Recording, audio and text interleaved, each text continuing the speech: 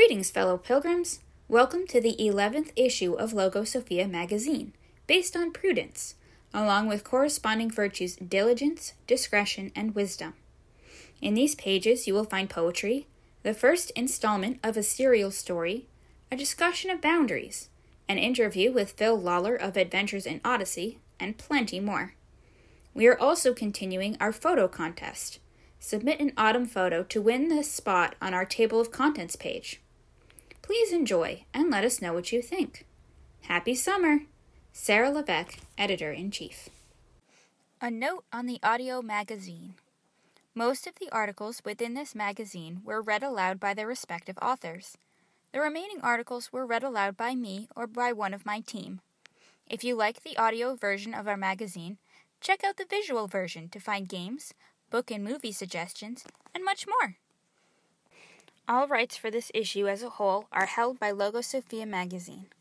Once published, no submissions may be removed from the issue, just like in any print magazine. All rights for the articles, stories, poems, etc. within this issue are retained by their respective authors, including reprinting rights. If you wish to reprint an article, story, poem, etc., please contact us at editors.logosophia@gmail.com. Thank you. Wanted. Readers and listeners of any faith to interact respectfully with writers and other readers and listeners through book and media suggestions and letters to the editor, as well as comments on logosophiamag.com and social media. Writers of Christian faith to augment the works of our staff. Advertisers and donors to support us financially. Bible verse. For the Lord gives wisdom. From his mouth come knowledge and understanding. He stores up sound wisdom for the upright. He is a shield to those who walk in integrity, guarding the paths of justice and watching over the ways of his saints. Proverbs chapter 2, verses 6 through 8, ESV. Definitions provided by Merriam-Webster Dictionary Online. Prudence. 1.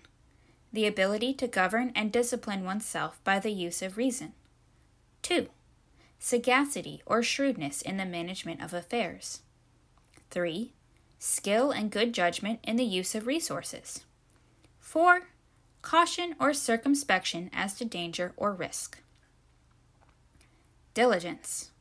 Steady, earnest, and energetic effort, devoted and painstaking work and application to accomplish an undertaking. Discretion. 1a. Individual choice or judgment. 1b. Power of free decision or latitude of choice within certain legal bounds. 2. The quality of having or showing discernment or good judgment. The quality of being discreet. Circumspection, especially cautious reserve in speech. 3. Ability to make responsible decisions. Wisdom. 1a. Ability to discern inner qualities and relationships. 1b. Good sense, judgment. 1c. Generally accepted belief. 1d. Accumulated philosophical or scientific learning, knowledge. 2. Wise attitude, belief, or course of action. A prayer for prudence. Make me a person of prudence, my God. Help me to practice good judgment and act responsibly, by learning, by preparing, by listening, and making good choices with peace and joy in my heart. I make this prayer in Jesus' name. Amen. Prayer from prayerist.com/prayer/prudence.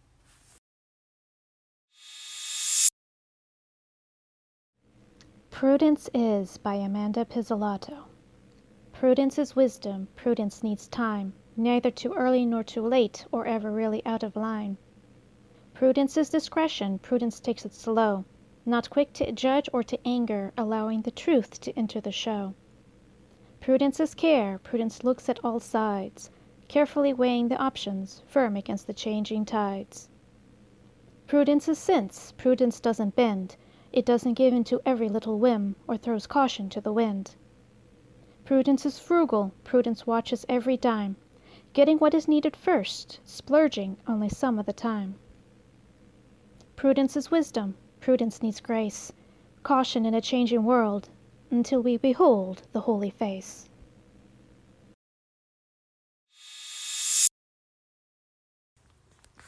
Holy Heroes, Mother Angelica by Sarah LeVesque. Mother Angelica is probably not the first person you think of when you think of Prudence.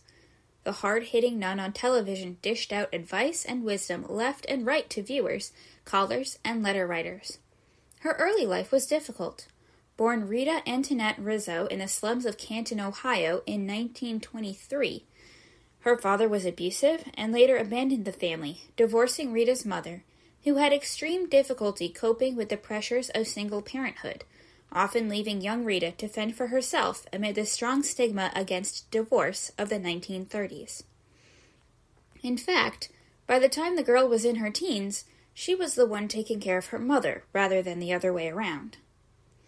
When Rita was 18 years old, just months before America joined World War II, she experienced searing pain in her abdomen and was diagnosed with ptosis of the stomach.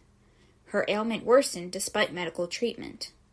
Months after the pain began, Rita and her mother prayed a 9-day novena for the intercession of Saint Therese of the Child Jesus, also known as the Little Flower. On the 9th day, Rita's pain was gone, and the discolored lump that had appeared had vanished. It was then that Rita fully realized that there was a God, and that He truly loved her. She devoted her life to Him, eventually entering a Franciscan convent where she was given the name Angelica. Convent life was difficult for Sister Angelica. Her self-sufficient past and Italian temper made obedience difficult, and another physical problem plagued her, an intense swelling of her knees. Yet she persevered, remaining devoted to Jesus. Over the first few years she lived at the convent, she pulled favors from old friends, relatives, and acquaintances to fix up the dilapidated building, teaching herself to read blueprints so she could supervise, while also holding the positions of bookkeeper, doorkeeper, and buyer of supplies. A fall injured her back, and surgery failed to correct the issue, rather making it worse. Physicians thought she would never walk again. Sister Angelica promised the Lord that if He allowed her to walk again, she would build Him a monastery in the south. In time, through Sister Angelica's stubbornness in prayer and in practice, she did begin walking again, and then she began to convince her superiors to allow her to build her promised convent. Meanwhile, she continued to supervise the workmen on various projects, cajoling, advising, and always pointing them back to God. Eventually, like the biblical widow and the judge, Sister Angelica's perseverance paid off. She was given permission to begin a monastery in Birmingham, Alabama. The Birmingham project needed a lot of work and a lot of money. Sister Angelica's means were unorthodox. She and her sisters made and sold fishing tackle under the name St. Peter's Fishing Lures, and eventually Sister Angelica was limping around Alabama looking for land. Eventually she found it. It cost the exact amount of money they had earned through St. Peter's Fishing Lures. Throughout the building of Our Lady of the Angels Monastery, her later book project, and her eventual television project, Sister, later Mother, Angelica, trusted in God. She listened to what Jesus wanted and went ahead with it blindly, though the world thought she was crazy. And every time, Jesus came through. When the monastery needed a hole filled, a stranger donated a hill of dirt that he complained was running into his basement when it rained. When their project funds ran out, workers donated their time. When grocery funds ran out, a local grocer donated food and continued to do so for the rest of his life. In 1962, Mother Angelica agreed to record a short talk, which sold well, earning her new cloistered sisters some money to go toward repaying their great building loans. This was the beginning of an era, for she continued to make recordings, first audio, then visual, for the rest of her life. In spite of old pain and new, Mother Angelica kept following Jesus' will doggedly, even though the world would have called her mad. It would seem imprudent to most to have the Mother Superior of a cloistered religious community speaking in front of people. but this is what Jesus called her to do. It would seem imprudent to most to order pamphlet printing equipment without having money, when no banks would give Mother Angelica a loan. But Jesus led her to it and gave her the money when someone took Mother's "wanna lend us $10,000" joke seriously. The print shop was finished, complete with a sign saying, "The Master's Print Shop. We don't know what we're doing, but we're getting good at it." This saying seems to be a good reflection of what happened at Mother Angelica's convent. Mother herself said, "My attitude is, if the Lord inspires me to do something, I attempt to do it. I start and it goes like a snowball downhill. I have to start. If it's not His will, it will either fall apart or something will happen to really hinder it." And the Lord led her to television, where she gave advice to many straight from the Bible. When Mother Angelica had a falling out with the manager of the local television network, she declared, "I'll buy my own cameras and build my own studio." Again, this would be imprudent for most people, particularly without the tens of thousands of dollars needed for such a venture in the late 1970s. But the Lord provided, giving her $48,000 worth of equipment for only $14,800, a lawyer, a license, and thousands of dollars to cover some of her debt and the cost of a new satellite dish. Yet her new television network was still over $1 million in debt, with operating costs also over $1 million. Once again, this would seem terribly imprudent to the world, and so it would be for the vast majority of people. And her Eternal Word television network, usually shortened to EWTN, was a groundbreaking project. Despite setbacks and financial issues, EWTN thrived. Today, it is the largest Catholic television network in America, possibly in the whole world, and it provides Mass, catechesis, saint stories, and much more to hundreds of millions of people. Mother Angelica herself was live nearly every weekday from 1983 until the early 2000s. On March 27, 2016, Mother Angelica died. Throughout her life, she did what Jesus led her to, whether or not it was prudent in the eyes of the world. Sometimes the most prudent thing to do is to step out in faith, trusting Jesus, no matter what others say. My main source was the book Mother Angelica by Raymond Arroyo, published Doubleday, 2005. Do I Have Prudence? By Sarah Levesque. Prudence is not my strongest suit. In fact, as I write this, it is long after my bedtime on the day the submissions are due. There are dirty dishes on the counter.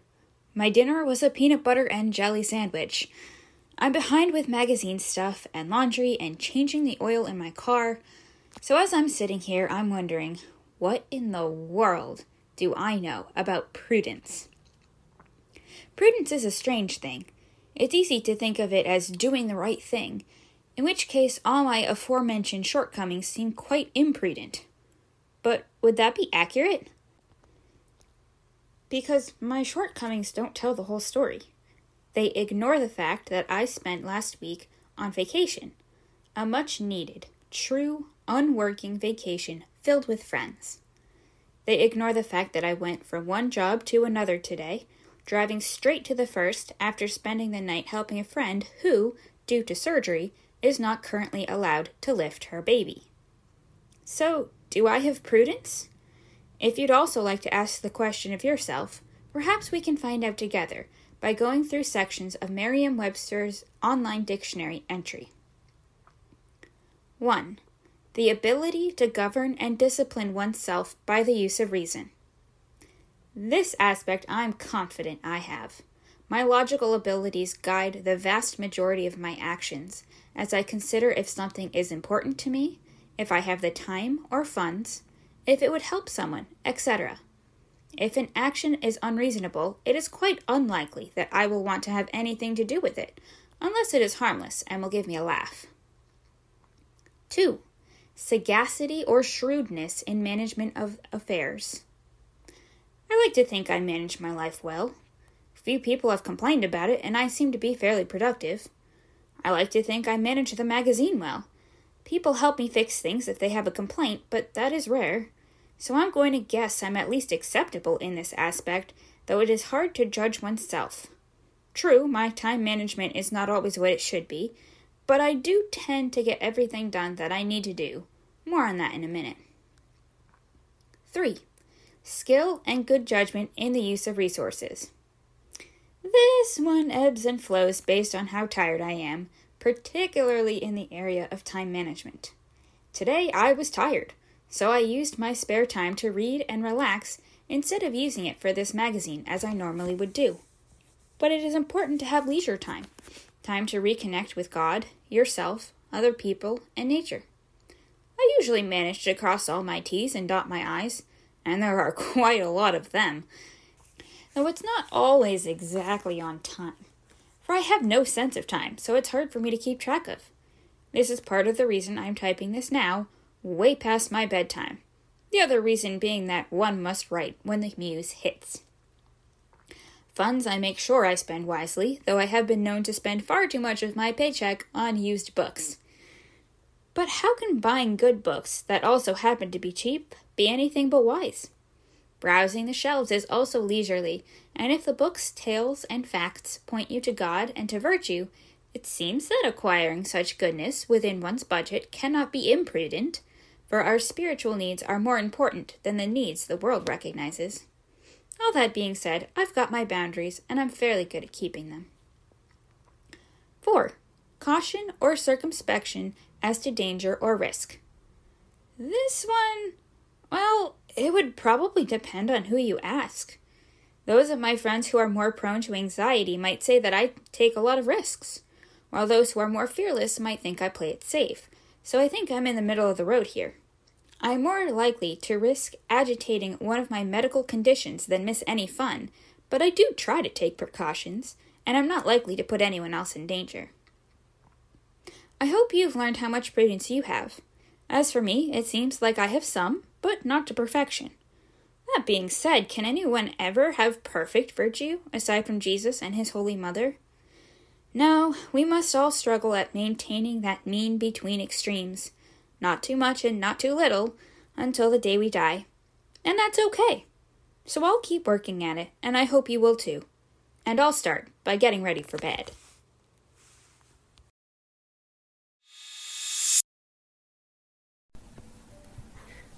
The World Beyond Evermore by T.K. Wilson. A follow-up to The Wizard and the Dragon, one of the many tales of Evermore.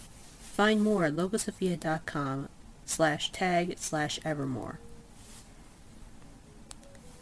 Erdwulf could still feel the sting of the dragon's blood on his hands, though they had long been clean. Katrina slept, curled up like a cat on his sofa, while he sat beside her on the floor, watching her, still unwilling to let the young human woman out of his sight. His sisters, Berdine and Etta, lay on the floor nearby, both of them asleep. One thing was for certain, they had to be better prepared for incursions by the evil ones. It was his job to prepare them, all of them, for the next time a wizard rolled into town. Katrina awoke in the dimness of Erdwulf's home, sore and disoriented. Where was she? Why was it so dark? "Erdwulf!" she called out.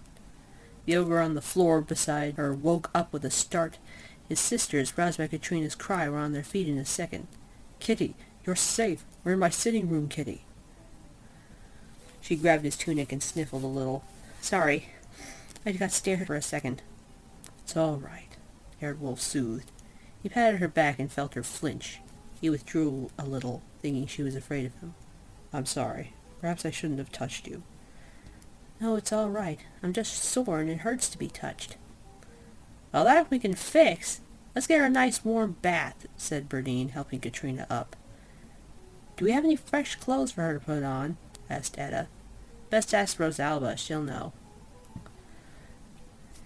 Etta nodded and went out the door to hunt up the dryad. Berdine took Katrina to the bathroom and lit the crystal lamps. The usual bathroom equipment was there, but the bathtub was ogre-sized and made out of marble, something Katrina found very luxurious. Berdine began filling the tub, with a tap no less, adding Elysium to the water. "I guess I should have expected the tub to be huge," said Katrina, amused. "Come test the water." Katrina swished the water around with her arm. "Perfect." The ogress looked around awkwardly. Do you need any help getting... Oh, no, I'm fine. You go on. Verdine gratefully left the room. Erdwulf sat at his kitchen table, tapping a pencil, trying to think of anything he needed to fortify Evermore. They would need more weapons for certain, and emergency food stores. Stronger wards on the Elysium tree and on Rosalba's garden above ground. He needed more troops. Most of his men were women, and he was hesitant to send them into battle. But knowing Lady Catriona of Meridian as he did, he wondered if she would be able to help them. Katrina came out of the bathroom feeling very much better in a very pretty peach peasant dress that Rosalba had found for her. She hunted around until she found the ogre siblings in the kitchen making breakfast and talking. "I don't know, Wolf. You weren't there. You don't know," Edda was saying. "Surely there could be no harm in asking. The child is too little to know." "Oh, she's taking no chances," said Verdine. "She's already taking them into isolation." Tempted by the smell of toast and bacon, Katrina came in. "Hello, everyone." "Have a seat, Kitty," said Erdwulf. He glanced shyly at her. "You look very nice." "Thank you." Verdine served her a plate loaded with eggs, bacon, and toast. "Eat up, you need it. I doubt you've had anything to eat for a while." Katrina shook her head, already tucking into the toast. Edda wiped her fingers from eating bacon. "Boy is so bright, and you know how precocious Elvish children are." "I understand her ladyship's predicament, but that doesn't negate her obligations to us." "It's a pickle, and no mistake." Katrina finished her mouthful. "What's going on?" "I must lay up supplies for future wizard attacks. More weapons, food, water, and have fresh wards put up. I'm not sure how much our patroness, Lady Catriona, can or will help." "I think she would approve of your prudency, Erdwulf." "That's for sure, but will she help? That's the question," said Verdine. "Isn't there some sort of noblesse oblige?" Katrina asked. "It's complicated, Kitty. She has 2 children, twins, a girl and a boy. The boy was cursed as an infant, the results of which are unpredictable." "He can't be allowed to see suffering," said Edda. "If he does, or knows of places where help is needed to mitigate suffering, something terrible will happen. But Wolf is right, the boy is too small. He won't realize what's going on." Erdwulf nodded. He turned to Katrina. "Will you come with me, Kitty? I want you to meet her ladyship, since you're involved now." "Yes!" Katrina practically bounced in her seat. "Sisters, will you stay here while we're out?" "Of course. We'll handle things here." Katrina slipped on the sandals that Rosalba had found for her and waited for Erdwulf to gather his list and his axe. The pair went out the door of Erdwulf's home and made their way through the city. As they came down to the river, they found Calin. The wolver was in his human form, sitting listlessly by the river. He looked like he'd had no sleep and had been weeping, and well they knew why. In their victory over Morthon the previous night, they were forced to leave Calin's beloved Aisling in the wizard's hands. Erdwulf knelt down by his brother in arms. "Calin, you did the right thing. Aisling is proud of you, I'm sure." "She came to me last night," he croaked. "She smiled at me. I know she's proud." "I'm going to Meridian. Would you like us to bring you anything?" Calin thought about it. "Please, a bottle of rosehip wine, and if her ladyship is willing, a red rose from the garden. If anyone, King Rodan will understand." "Of course, my friend." Erdwulf and Katrina started out for the Well at the World's End. The tunnel, a swollen river in the spring, was just a little creek now with summer upon them. The water tumbled down into the pond in the abandoned Dryad Garden, where now the ogre and the human found themselves. The city of Meridian is a few miles east of here. We're on the west side of the city. If we're lucky, we can get a ride in some farmer's cart. But even then, it's not far and the road is easy," explained Erdwulf. Katrina shook her head. "I don't care. This is amazing. I mean, I've been in the old garden before, but—" "Then let us be off." The pair trekked across the field of grass and wildflowers toward the highway. As they walked, Katrina plucked up daisies and wove them into a flower crown. The grass smelled sweet, the air was clean, the sky was blue, a brighter blue than Katrina had ever seen. Adventure had called her, and she answered. They reached the highway, which was paved with brick, and just in the distance a walled city gleamed. See, there it is, the City of Light, the City of Roses, Meridian. Her walls are plated with white marble. The golden banner flies from every tower of her castle. Her streets are full of music. Her people are happy, exclaimed Erdwulf with a smile. Regular poet, aren't you, Erdwulf? The ogre smiled and turned his eyes down. I dabble. They walked arm in arm up the highway towards the city. They went along slowly, taking in the sights and views of the countryside.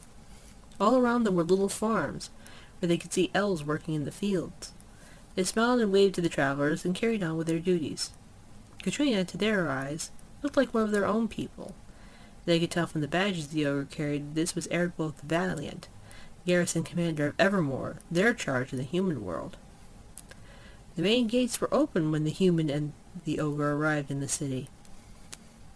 The high street was paved with marble, and surrounded on all sides by little shops and market stalls. Katrina looked around. It was like she stepped back in time. She wandered a few steps from Erdwulf, sidestepped a cart, and then nearly ran into a cow. The ogre smiled, bemused, and took Katrina's arm. Just stick close to me. It's busy here. She followed him, looking around at all the bright shops and interesting people. There were elves, dwarves, butterfly-winged pixies, gnomes in pointy hats, and all sorts of other people around them. She forgot her tired feet. She forgot the sorrows of her world. She only thought of her Erdwulf and the beautiful world around her. Erdwulf made his way up and up the street towards the castle on the hill. Above the gate was written in gilded letters, "To all the unhappy." Erdwulf, what's the sign over the door mean? House Meridian's gates are always open to the downtrodden who have no hope otherwise. Some of Evermore's doors have to have the same motto carved into them. As they approached the gate, a door warden stopped them. Hail, Erdwulf Carson. I'm sorry to say you must leave your axe here. It is now the rule of the house. Erdwulf squinted, but did as he was bidden. And your companion? She has no weapons. She is a human elf friend. Katrina Lawson is her name. The elf nodded and allowed them to pass. The courtyard bustled with people going to and fro, some hailing and waving to Erdwulf, who sheepishly waved back. Katrina grabbed Erdwulf's arm and held it, walking around beside him. They entered the castle, coming at length to the audience hall, a round room with 3 doors at the back of it. Sitting in large chairs were a handsome elf couple, both tall, fair, and dark-haired, and at their feet, laying on a blanket, were 2 chubby little toddlers. Erdwulf bowed to his liege lady. Katrina called up her memory of childhood dance lessons and made quite a passable curtsy. Hail, Erdwulf Carson, said the lady elf, rising from her chair and bypassing the sleeping children. Hail, Lady Catriona. I apologize for coming to you unannounced. It is no trouble for our garrison commander. We were quite concerned when you called for Birdine and Etta to come to you. I will send them back by day's end, my lady. Oh, there's no rush. Catriona's smile seemed slightly off. Now, what can I do for you and your charming companion? Katrina curtsied again. This is Katrina Lawson, elf friend. Welcome, Katrina. The honor is mine, my lady. The lady gestured to the male elf by her side. My husband, Lord Uision. Katrina curtsied again. Welcome, he said with gusto. It isn't often we have human visitors. 2 chairs, one larger and sturdier than the other, were brought in by some staff members and sat near Lady Catriona's dais. Katrina sat in the smaller of the chairs, which gave her a better look at the sleeping children. The little girl had dark hair like her mother, and the boy had almost transparently blonde hair.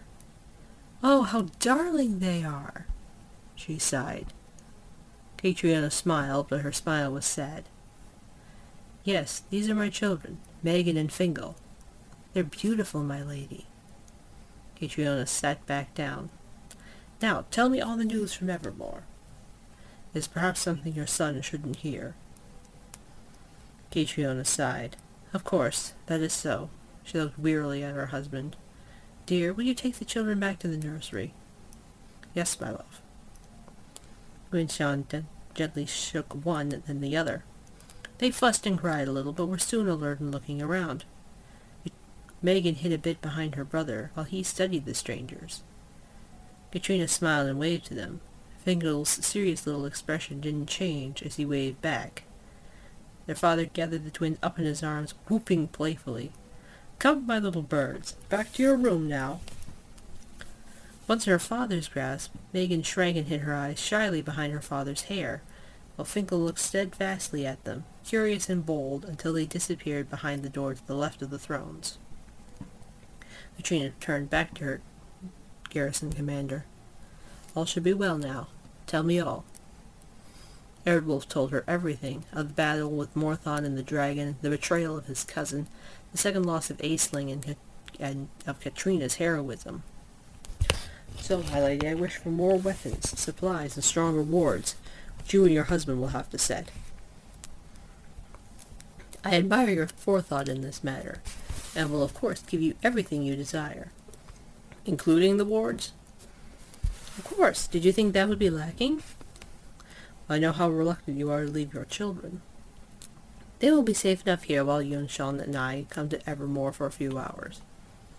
She rose from her seat. "Now follow me and choose what you will from the armory." Eardwolf went about his duties swiftly, choosing what would best fit for their urban warfare. Smaller weapons, crossbows, short swords, and various pieces of armor. For himself he chose a short, double-headed axe, much handier in close quarters than his bearded axe. He saw an empty scabbard among all the bits of armor and pulled it out. It was curiously shaped, almost like the rose quartz dagger that Katrina found at the well. If it didn't quite fit, it would be easy enough to adjust. Eardwolf came out of the armory to see Katrina waiting for him. "I asked Lady Catriona about food and water. She'll make sure we have a good store of everything every month." "Thank you, Kitty. You're so good to me. To us." Katrina shifted her feet sheepishly. Catriona approached them from the audience hall, eager to see what Eardwolf found. "Is there anything else I can do for you? You've been more than generous. I could put some of these back." "No. The fewer weapons, the better." Eardwolf cleared his throat awkwardly. "There is one thing. Kaelin requested a bottle of rosehip wine and, if he may be so bold, a red rose from King Rodon's bush. Those we will gladly give. I'll just go get the wine." My lady." Catriona turned. "The smallest bottle possible, please." She nodded and headed right away to the wine cellar. Edward followed her, leaving his supplies with the armory sergeant-at-arms. Katrina trailed behind until she could catch up and walk by Eardwolf's side. Catriona met them at the audience hall with a small bottle of wine in one hand and a bud vase already filled in the other. "Here, pick the flower you like best." "Thank you again, my lady." "Kitty, will you carry those, please?" "I would be happy to." Katrina bowed as she took the wine and the vase from Catriona. The elf looked down on her gently. "I should like to speak to you alone, Katrina, elf friend." "All right." Eardwolf nodded and went out the door to the right of the thrones. Catriona sat down on her throne and gestured for Katrina to sit on a footstool beside her. "You have made Eardwolf so happy, Katrina. He carries such a burden, and I'm afraid it will only get heavier. Your light and joy will help him." "My light? I don't understand." "Just know that it's true. Keep watch on him. Take care of him." She reached under her throne and pulled out a box and handed it to Katrina. "Open it. It's for you." Katrina opened her box to find an exquisite hand mirror inside. "It's a magic mirror that will allow you to contact us here or to keep watch on Eardwolf and your friends in Evermore." Katrina cradled it in her hands and looked at it. It was all gold, with the sun and moon symbol of Meridian on the back and enameled red and white roses around the rim of the glass. "It's so beautiful, my lady. Thank you." Katrina also offered him a leather bag stamped with the sun and moon. "You might find it easier to carry this way." Katrina put the mirror in the box and slid the box and the wine bottle into the bag. Catriona then pointed to the door on the right. "You'll find the Eardwolf in the garden. Just keep hunting for him and you'll find him." "Thank you again, Lady Catriona, and I promise I won't call on you unless it's an absolute necessity. I was told about your son." The elf gave a sad smile. Go. Erdwulf is waiting, and probably impatiently. Katrina exited the keep and into the garden. Its beauty rivaled the local botanical gardens she had been to. The flowers grew in a riot about her. The grass was smooth and emerald green. Everywhere she saw the little pointed hats of garden gnomes hard at work among the flowers. Ahead of her stood a pavilion housing a huge white climbing rose bush. Beyond the pavilion stood a magnificent red rose bush. Bush hardly seemed the right word. It was a tree laden with blood-red flowers and deep green leaves. Erdwulf was on his knees before the tree, speaking just loud enough for Katrina to make out. You understand it, Your Highness. You know what pain it is to love and to risk and to lose. I long for counsel, but you cannot give it. How I wish you could, my Lord Rodon. Let me take a flower from your branches, just one, for my friend Kaelin, who is suffering for the loss of his love. Erdwulf got to his feet and carefully nipped off a flower with a knife. He turned and saw Katrina waiting for him in the pavilion. Kitty, good you're here. He nodded at the tree. Your pardon, my lord. Katrina took the rose from Erdwulf and placed it in the vase. Did you remember the wine? Right here. Katrina patted the back. Excellent. He looked up at the sky. My, is it that late already? We should get home. The pair walked out the garden gate, made their way through the courtyard, and down into the city. It was now getting toward evening, and the shops were beginning to wrap up business. They rolled up the sidewalks early around here, Katrina commented. Yes, your people work far too much, in our opinion. Katrina laughed. I think you're right. As they made their way back to the old Dryad garden, Erdwulf looked at Katrina. I suppose you're wondering what all that in front of the rose bush was, said Erdwulf. I did have a few questions, said Katrina. Well, perhaps I can explain it in song form. Erdwulf cleared his throat and began to sing in a clear baritone voice. Solana sits in her lonely room, sewing a silken seam, looking out on the western march, on all the roses green, and Solana sits in her lonely bower, sewing a silken thread, and longs to be in the western march among the roses red. She's let her work fall at her heel, the needle to her toe, and she has gone out to the march as fast as she can go. She's but pulled a rose, and only one, when then appeared a fair tree man, says, Lady, let alone, what makes you pull a rose, what makes you break the tree, what makes you come out to the march without the leave of me? All too soon they arrived back in Evermore. Erdwulf delivered the new arms to his second-in-command, Cullen, all but the scabbard he'd found for Katrina's dagger. He found her comforting Kaelin in his infirmary. With her ladyship's compliments, she was saying, handing over the wine and the rose. She's very sorry for your loss. Kaelin nodded. Thank you, Katrina. Don't go drinking all by yourself. Katrina, you misunderstand. I didn't want this for myself. I needed it for a restorative in my medical kit. Oh! Yes, but the rosehip wine is the exclusive province of the Lady of Meridian, so that's why I had to have you ask for me. He smelled the rose appreciatively. But thank you for retrieving this for me. That was Erdwulf, thank him. Erdwulf leaned on the door frame, indulging in a moment of fantasy, imagining Katrina as the mistress of Evermore, always here to comfort and guide. A little home with a little wife. He immediately despised himself. How could he be so selfish as to even think of bringing Katrina down here? It was as ridiculous as the mole in Thumbelina, he argued with himself. It wasn't sensible.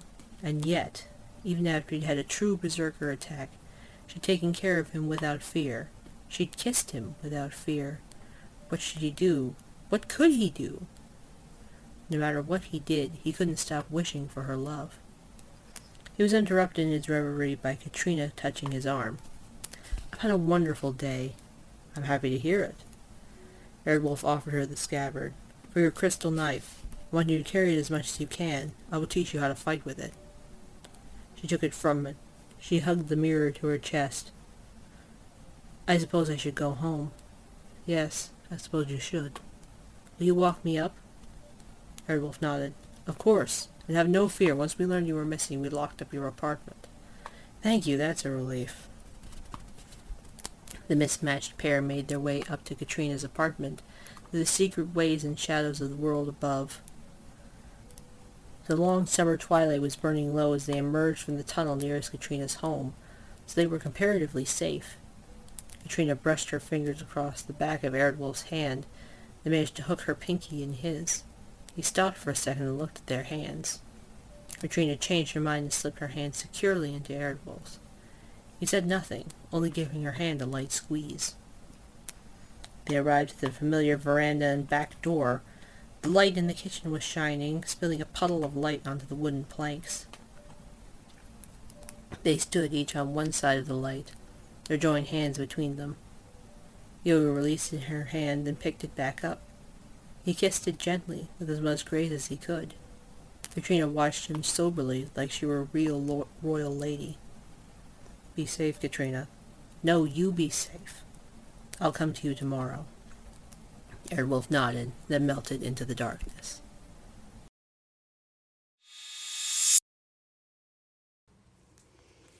The Joy of Boundaries by Valerie Sommers. Read by Sarah Levesque. Normally, when we hear the word joy, we think of exhilaration, walking on air, a surge of endorphins through our system that bring a never-ending smile. And yet, we often forget about the steps it takes to achieve such joy.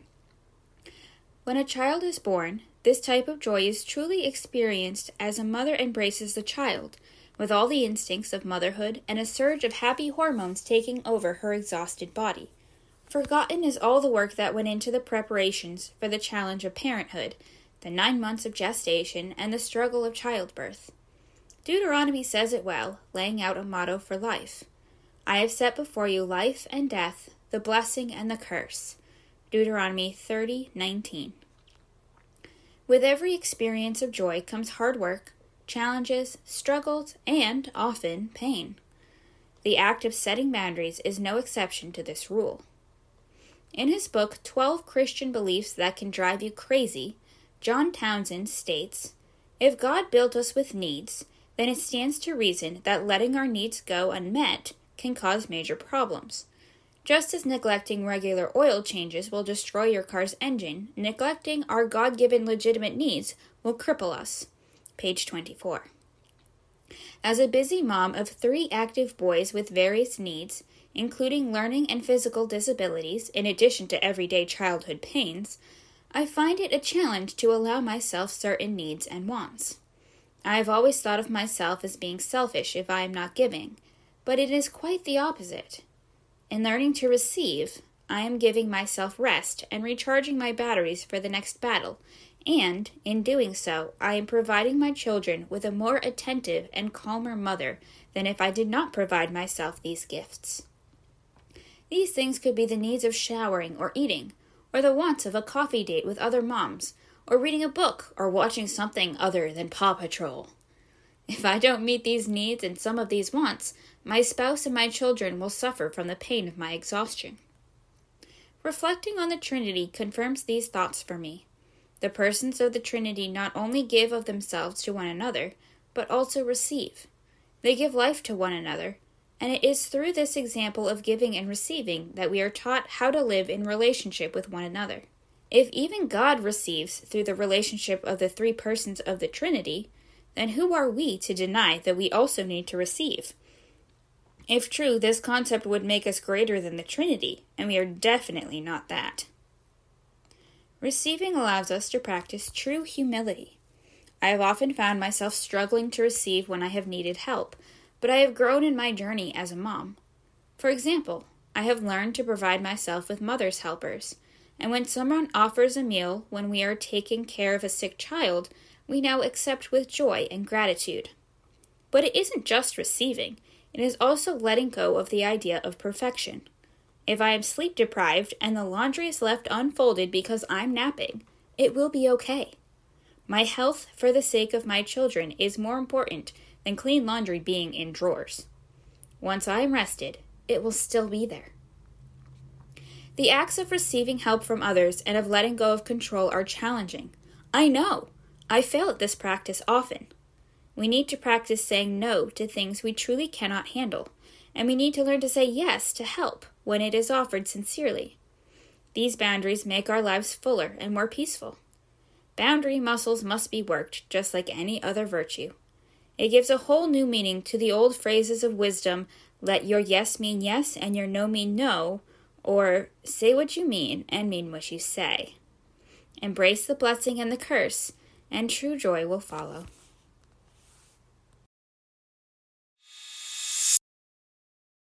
The Knights of Adonai 1. A Letter to Brother Owain by Joshua David Ling. Brother Owain sat at his writing desk, puzzling over with quill the words that he must now employ to do the Lord's great will. It was the year 1313, and much was occurring in the world. The Franks were losing their imperial grip on the holy land of the Lord. The Templar Knights had been arrested and dissolved by papal decree, and Brother Owain sought a path by which the knights could be freed. He was of the order of Friars Minor, and his heart within him was vexed by all the trials and intrigues within the Templars' nests. He worried about the men who were set apart by God to do the work of protection from hell's advancing hordes. The Teutons and Hospitallers were equally his heart's goal, and so he wrote to many officials concerning his brothers' souls. "I wish to form an order," he wrote, "where all that allowed may decide, instead of being transferred or exiled, to Derby they may ride, and join with me in a fraternal order that would allow these men to be, keeping their oaths to God Almighty without worry from them or thee." He paused for a moment, contemplating how he would continue then, and managing a prudent tone regarding the many men who were now seen as war criminals and had nowhere to go. He took a deep breath and sighed, wondering how it could be so. "This order would not report or be dispatched to any land. Their training and piety would be alone in our Lord and Saviour's hand. No longer will they pillage and raid, or smuggle money and goods. They'll faithfully lead a quiet life, with continued training in our woods, and quiet prayer within our chapels, and no longer have to be worrying of wars and declarations or managing money and fees. The only oath that they must take is to never speak again of all their previous order's actions, or their life before this bend. I pray you'll answer swiftly, lords, and allow us to save these men. In the name of our Lord Jesus Christ, I exhort you all. Amen." Hell is Quiet by Alyssa Duckworth. Hell is quiet, never loud. It deftly creeps along the ground. It darkens corners you can't see, and dims the lights so gradually, till eyes that once preferred the light are unaware they have no sight. Hell is quiet, never loud, a deafening silence in a shroud.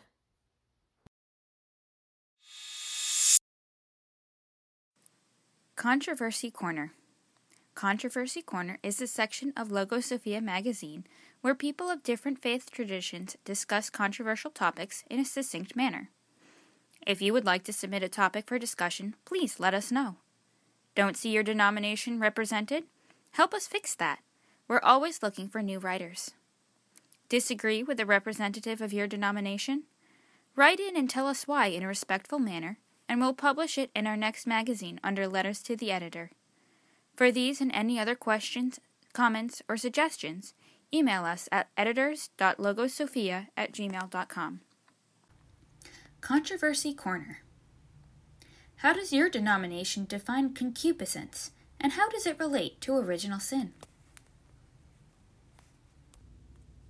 Confessional Lutheran, represented by Jordan Christensen, aka J.C. Ellis. Read by Sarah Levesque. The second article of the Augsburg Confession, the chief confessional document of the Lutheran Church, states, quote, "Also they, i.e. the Lutheran Church, teach that since the fall of Adam, all men begotten in the natural way are born with sin, that is, without the fear of God, without trusting God, and with concupiscence. and that this disease, or vice of origin, is truly sin, even now condemning and bringing eternal death upon those not born again through baptism and the Holy Ghost. They condemn the Pelagians and others who deny that original depravity is sin, and who, to obscure the glory of Christ's merit and benefits, argue that man can be justified before God by his own strength and reason." End quote. The desire to sin, that is, concupiscence, is sin itself. For example, look at the commandment, "Thou shalt not covet." Noah Webster, in his 1828 dictionary, defines covet in this context, quote, "to desire inordinately, to desire that which it is unlawful to obtain or possess, in a bad sense." End quote. To covet, then, can be defined as a desire to steal. If it is a sin to desire to steal, how then is it not a sin to desire to murder, etc.? Additionally, it is important to note that to be tempted in a biblical sense is not to feel a desire to sin, but rather to be tested. As the Lutheran Church Missouri Synod states, quote, "Temptation is the act of putting a quality of man to the test, specifically his life with and toward God." End quote. This is important to note because we strongly asseverate that Christ was, is, and ever shall be without sin, and he, whilst upon this earth before his ascent into heaven, was tempted as stated in the Epistle to the Hebrews, chapter 4. Presbyterian Church in America, represented by Joshua David Ling. The word concupiscence is not widely used in Presbyterian circles, but the concept is definitely one that gets bandied about by all sides, conservative and liberal.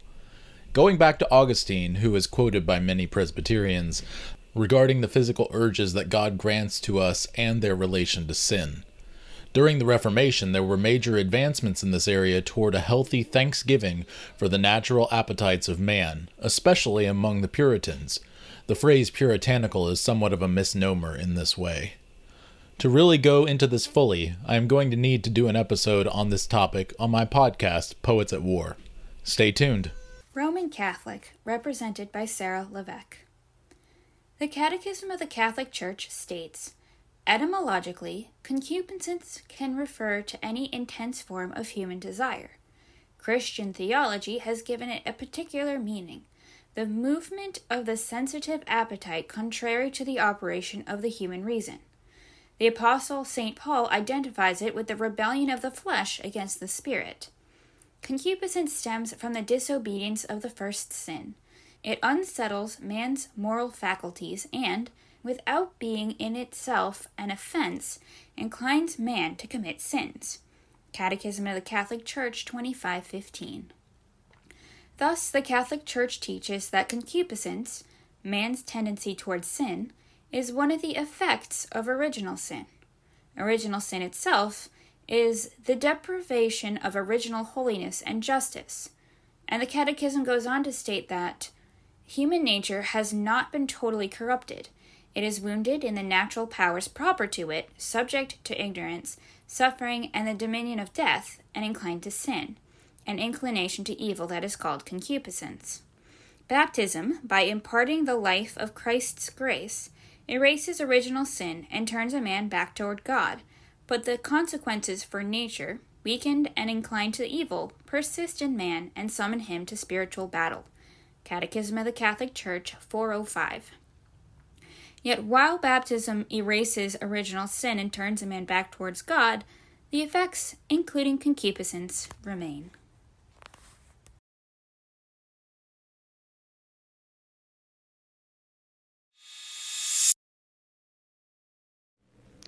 Use Prudence Today by Amanda Pizzolato. You need to have an opinion on this, and you need it today. You need to save money. Stop buying things we don't need.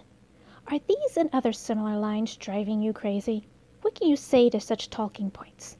It is true, though. In today's society, things seem to have to be fast, and you have to buy everything you want.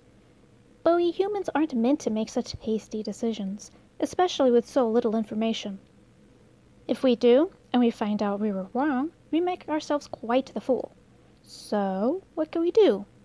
Well, do I have news for you? If you're still here and interested, I have just the thing. A tool called Prudence. No, it's not a girl, though many girls have been given the name Prudence. Prudence is a great tool, a discipline, much like an exercise regime, where you say no to forming an opinion right away, where you say no to things you want. You start off small, and the more you do it, the better you'll get at it. And better yet, it's free! Unless you need a consultant or a coach, which will cost you a pretty penny. But you don't have to purchase their services just yet, as you can start with the free trial. With a bit of practice and enough determination, you might not even need the services. So what are you waiting for? You can start today. That's right, don't wait, try Prudence today. And if your friends and family continue to pester you about making a prompt decision, tell them about the effects of Prudence, both in your life and the lives of many great people. Don't wait another minute and start using Prudence today.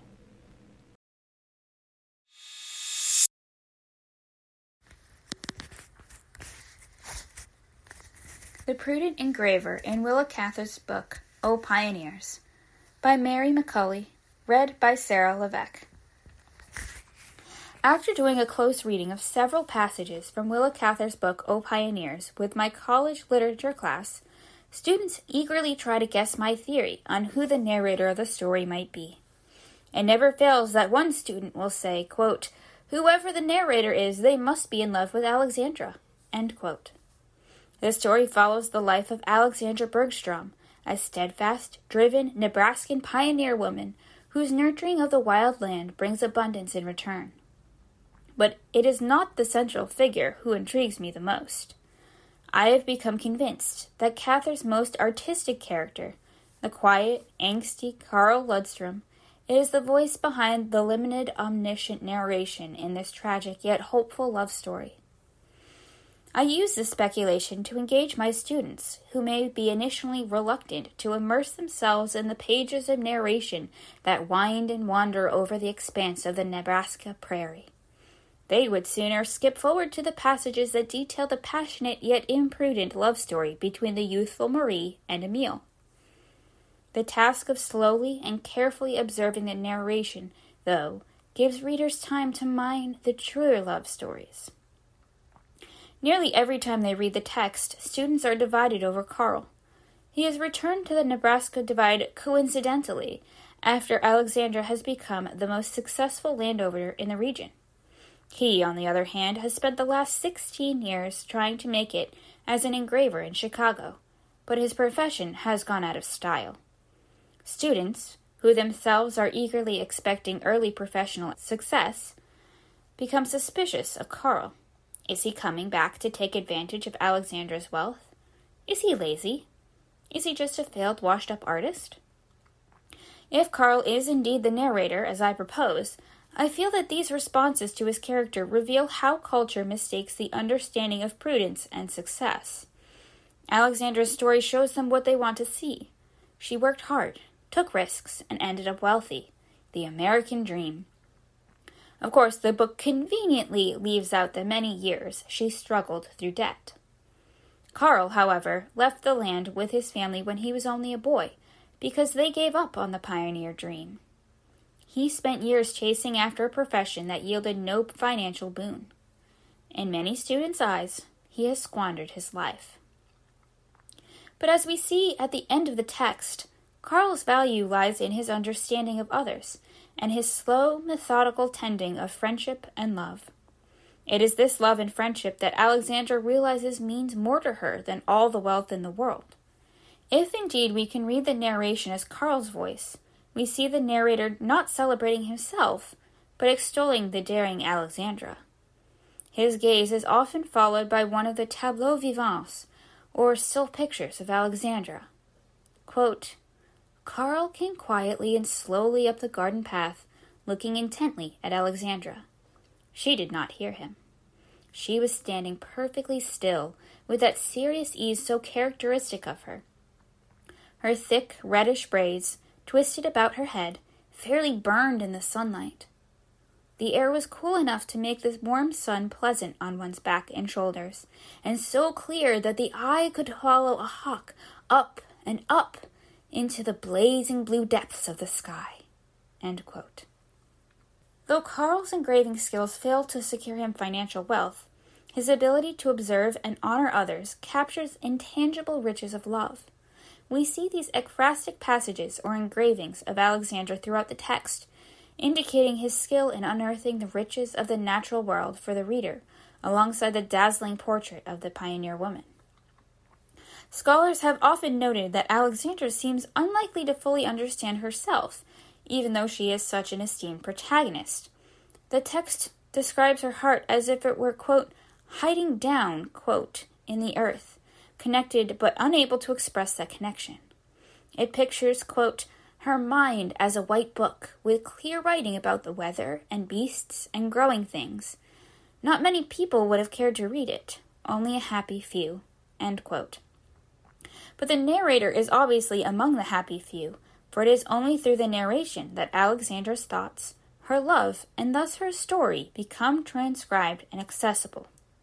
The artistic narrator, again, who I believe is Carl, becomes the scribe that pulls the pulsing of the main character's heart into words and song. Quote, the chirping of the insects down in the long grass had been like the sweetest music, with the quail and the plover and all the little wild things that crooned or buzzed in the sun. End quote. As an artist, Carl self-consciously shrugs off praise for his art when Alexandra displays his watercolor sketches on her parlor walls. He embarrassedly claims that these were, quote, done for amusement, end quote, and that he simply sent them to Alexandra to remind her of him, quote, not because they were good, end quote. But despite his self-depreciation, no one can deny that Carl is an astute observer. Everywhere he goes, he is looking.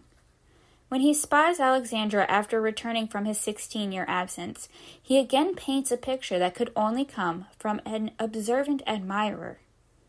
Quote, her figure is fuller, and she has more color. She seems sunnier and more vigorous than she did as a young girl. But she has the same calmness and deliberation of manners, the same clear eyes, and she still wears her hair in 2 braids wound round her head. It is so curly that fiery ends escape from the braids and make her head look like one of the big double sunflowers that fringes her vegetable garden. But where her collar falls away from her neck, or where her sleeves are pushed back from her wrist, the skin is of such smoothness and whiteness as none but Swedish women ever possess, skin with the freshness of snow itself. End quote. Carl's slow, prudent friendship exists in sharp contrast to Emil's passionate love for Marie. Spoiler. After Marie's jealous husband Frank shoots Marie and Emil under the mulberry tree when he finds them in their night of illicit love, Alexandra blames herself for not seeing their passion unfold before her. She becomes despondent and weary at the senselessness of it all. In the end, Carl returns to Alexandra to be her shoulder of emotional support. If we are careful readers, we would not hastily judge his wisdom and prudence based on immediate success or lack thereof.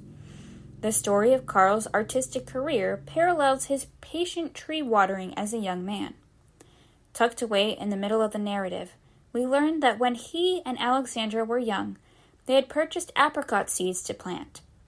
For years and years, Carl kept the trees alive, quote, watering them with his own back, end quote. Like the growth of the trees, his love story took time, cultivation, and persistence. The trees for years did not bear observable fruit, just as Carl's engravings yielded little financial reward. But one day, when the time was ripe, he returned, and the apricots had blossomed alongside his and Alexandra's love. He waited for what he could not see. In the end, he is the quiet, circumspect hero, the one who allows Alexandra to finally rest from her labors and grief in his offer of friendship. He helps her understand herself and her story while laying aside his own importance. In my eyes, this is success.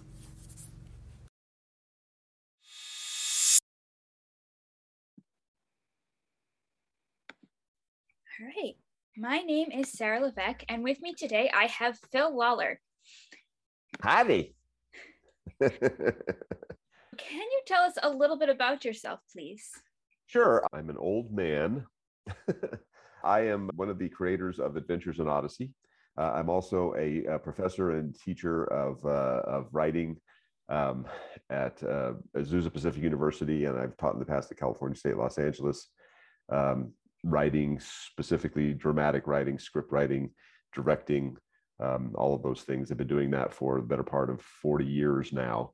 And so that's basically me in a nutshell. I don't know how much detail you want me to go into, but I do writing, I do acting, I do directing, I do all of those kinds of things. That's been my life. That's awesome. So when did you start writing? I actually have written pretty much from the beginning. Ever since I was very young, I found I really enjoyed the process of writing, even in school, writing stories and things like that. But I started out as an actor. I really liked acting more than anything else. And so I got involved in a lot of local productions as I was growing up as a teenager. And I did a lot of musicals. I did a lot of dramatic plays. And actually, after I graduated from high school, there were people who were telling me, you really need to go out to Los Angeles. You need to go out to Hollywood. There's nobody who looks like you. You have a unique look. So you really should go out there. So my wife and I moved out there. And there used to be a paper called Dramalog. And it actually has all of the casting that's going on in town, around town and whatnot, for movies, for television, for radio, for theater projects. And I would see in Dramalog a description of the character they wanted, and it was me. It was me, this tall, this hair coloring, skin, all that sort of stuff. It was me, and I'm like, okay, I got this. I go there, and I go to the audition, and there are 50 other guys who look just like me, and all of them are connected. I have no connections with anybody, so I never got anything. And so I thought, well, maybe I should turn to putting the words in the mouths of the actors instead of actually doing the acting. I still like acting. I still enjoy it. But maybe I should try that. And so I went back to my writing. I did stuff on my own, just like everybody else when they start out. I did stuff on my own that I didn't expect anybody to ever see.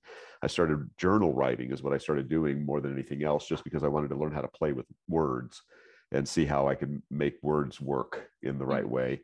And then slowly over the years went to school in different places and started submitting projects and started writing and submitting articles to magazines. So when I first started out, I wrote a couple of articles. One magazine was actually a short story magazine. It was all fiction.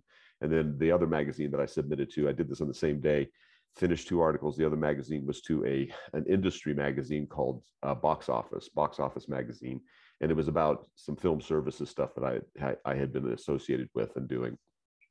And I waited just like everybody else waits. Back then, you were really waiting because it was all snail mail. There was no email. Right. And so I was waiting for a reply. And then you get them. Somebody sends you a letter. And in this instance, it was the literary magazine that had sent me the letter. And I opened it up, and it was a very small paragraph, teeny weeny paragraph. And on it read, and I quote, "You will never be a writer. Break all your pencils. You will never be a writer." And the next day I got a letter from Box Office Magazine, and they said, "We love your article. We want to buy it. Congratulations. You just made a sale." So you never can tell. You never can tell what you want, what's going to happen, how it's going to work. You have to stick with it. You have to keep on doing it, keep on keeping on. And if you love it enough, hopefully something will happen. There you go. So what was your first book that you wrote? First book that I wrote was, I think the first big book that I wrote was The Complete Guide to Adventures in Odyssey. In fact, I think I have it right here. I have a copy of it. It was a big complete guide to, it's the old guide to Adventures in Odyssey. Complete guide. If you have one of these, it's an antique. So that's really nice. But that was basically, let me see if I can put this back without upending everything on my desk. There we go. It's basically all about Adventures in Odyssey, the history of the show, how it got started, the episodes. There's a categorization of episodes. It goes by year up to, I think, 1992 or something like that, 93, something like that, which of course is not even half of the series at this point. Right. But I did little blurbs and questions and about the episodes, and then talked just about the history year by year of how it got started and how it progressed and what happened each year to make it work and grow. And so that was the first big book I wrote, and then I've written a lot of other smaller books ever since then, leading up to the things I'm doing now, which is basically the Young Wit series and the Blackguard book series. So all right, well, we'll get there in a minute. Okay. But so at the point when you wrote that book, how many years had you been writing? You were writing the episodes for Odyssey, is that correct? Yes. We'd been writing. So I think if that book came out in 93 or something around in there, Odyssey started on the air in 87, at the end of 87. And I worked on creating it all that previous year. So 86 and all the way through 87. And actually premiered as family portraits on the Focus on the Family broadcast before it was ever Adventures in Odyssey. So there was a small 13-week mini series of episodes that were kind of test episodes to see if people actually wanted this kind of thing. We didn't know anything about it, if they would accept a weekly radio show or not. And everybody, the prevailing wisdom was no, nobody's going to tune into a weekly radio drama show. Nobody cares. It's got to be daily. Like, we can't do a daily show. That would kill us. We'd die. To do one with the quality that we wanted to do. It would have to be kind of a soap opera. We just didn't want to do that. So we, it was a big gamble. It was a very big risk, but we put those 13 episodes out on the Focus on the Family broadcast, and then got a lot of feedback from listeners, and they really liked it, and said, okay, please do this. And we narrowed the scope of it, and we refined it, and we, argued about it and everything else that you do in the creation of a show. And then it premiered in 87. So from January all the way through to November of 87 is when the program was in development. And then this was at least another from the winter of 87 or November in 87 to 93. That's where that book came about, was in, I think in 92 or 93, somewhere around in there. So we had 4 or 5 years of development, 5 or 6 years of development. And then that book came about. How many writers did Odyssey start with? Me, and then Steve Harris wrote some episodes as well. And then Paul McCusker came on board. And then it was myself and Paul for multiple years, just the two of us. Yeah. We'd get every once in a while somebody who would come in and do a one-off. Okay. But for the most part, it was just the two of us for a very long time. We tried to get people to come in, but a lot of the people that we were looking at didn't know how to write for the radio. They knew about screenwriting, and they knew about books and screenwriting and anything else, because radio drama, we were reinventing it. Nobody wrote for the radio. Nobody wrote drama for the radio. And so we were really kind of reinventing that art form, and so it was very difficult. It's kind of, everybody thinks, oh, if you could write one thing, you could write another thing, and that may be true to a certain extent, but there's a real special. Every discipline has its unique things. You have to write a screenplay differently than you write a teleplay. You have to write a teleplay differently than you're going to write a radio and an audio drama. You have to write those differently than you write podcasts. You have to write all of those differently than you write books. All of them have their own unique ways of working and functioning and whatnot. And so if you can do all of those things, you're in pretty good shape, I think. Awesome. So tell us about what you're currently working on. You mentioned the Young Wit series, and I thought you mentioned something else, but I'm not sure. Yes. Okay. Well, currently what we're working on, I just finished book 5 in the first Young Wit series. It was a 5-part series, and it basically tells the story of John Avery Whitaker when he was young, when he first started out. We're starting right from the beginning with him. It goes into his history and how he became wit, all the wit that everybody knows and loves.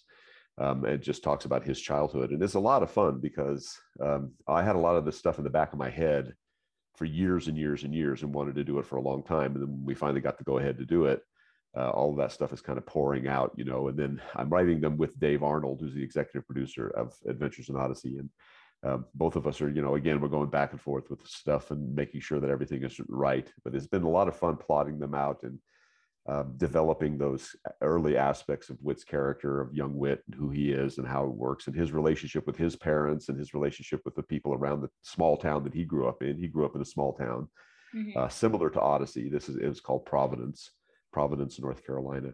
And it's just been a whole lot of fun to go through. There's an overall story arc for the 5 books, and then each book has their own individual story arcs as well. So they're all complete. You can start at any time, at any place in the story. You could start, and it would still be okay. You'd be fine.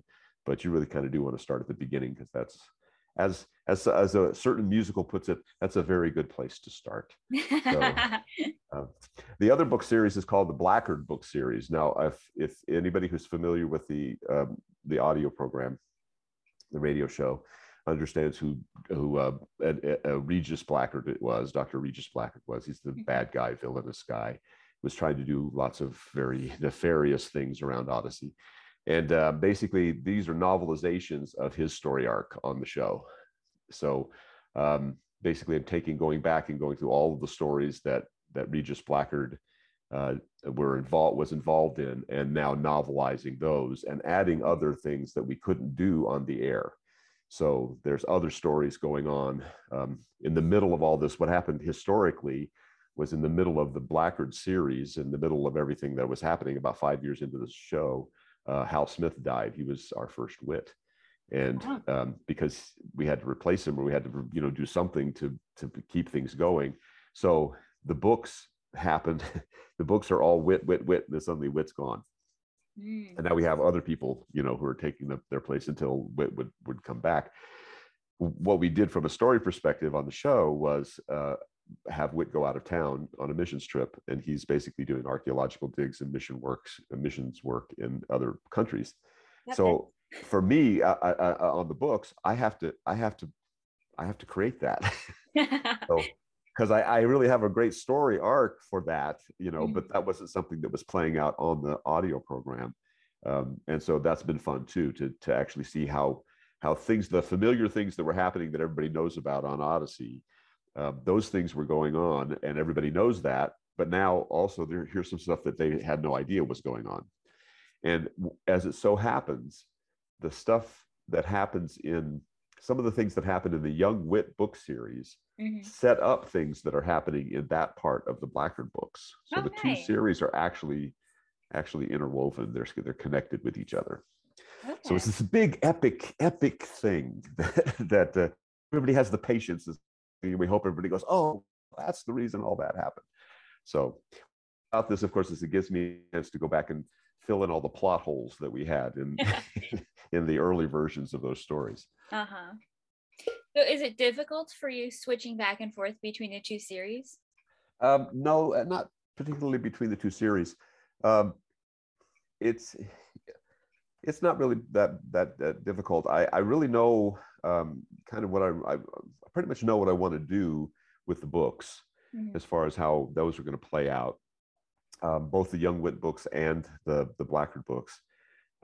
So it's not really that difficult to figure out exactly where I want to go with this, and how I want to write it, and how it's all being plotted out. But I take a long time to do this, way longer than I should, and way longer than I've been contracted to. So that's a bad part of having an artistic temperament.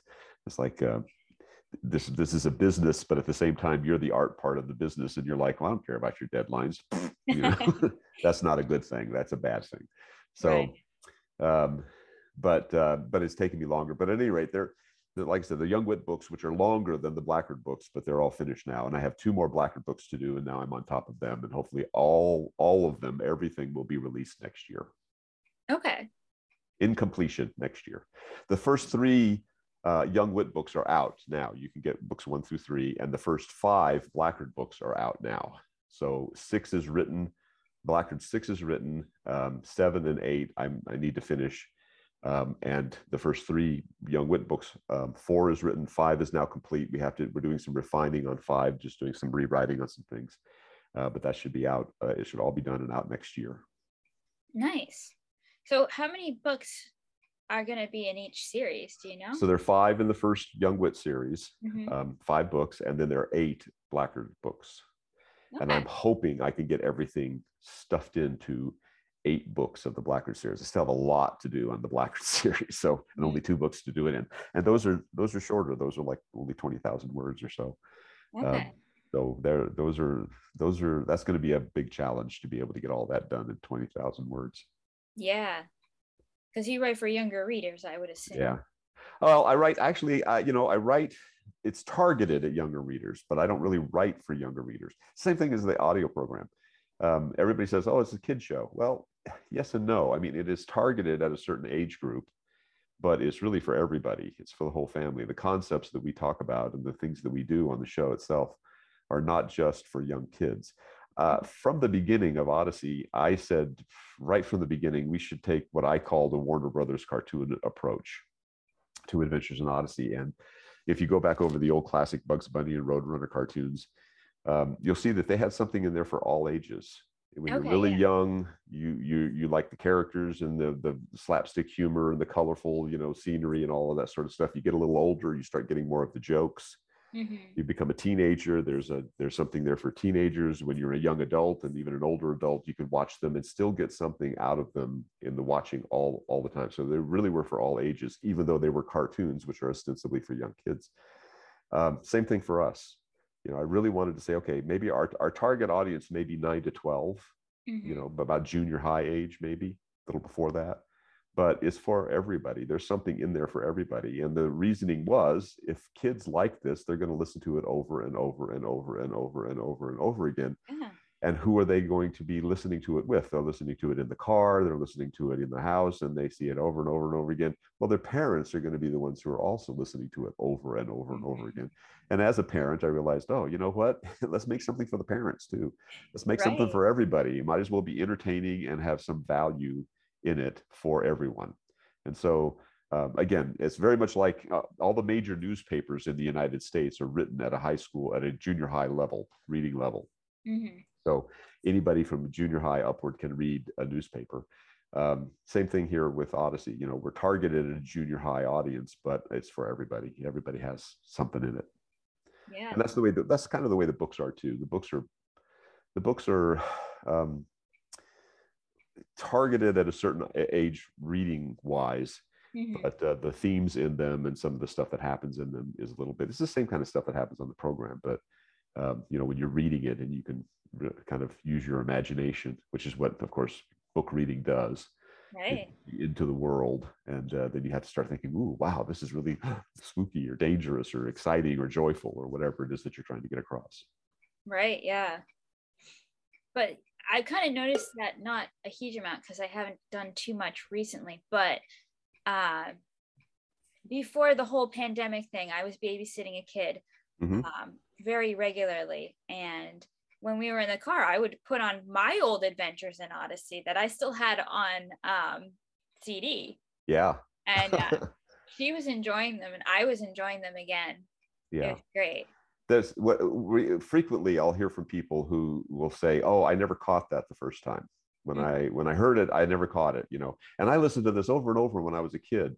And now I'm an adult and I'm only just getting, oh my goodness, you did that? Did you mean to do that? That's the other thing that happened. Did you mean to do that?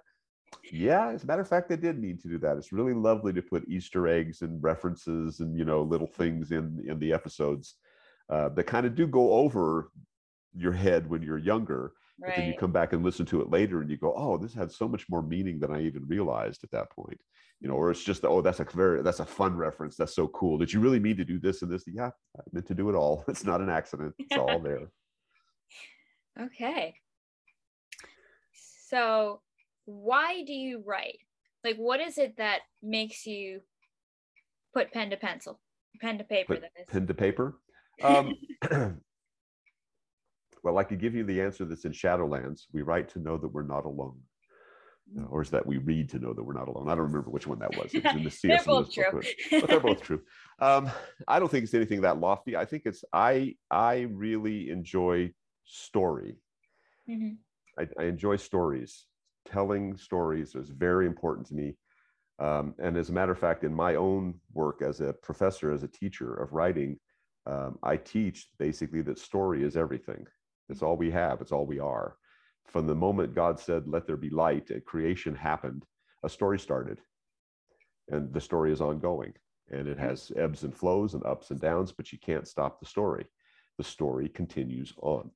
And because story is all we are and what we are, it's really important for us to understand what story is, how it works, why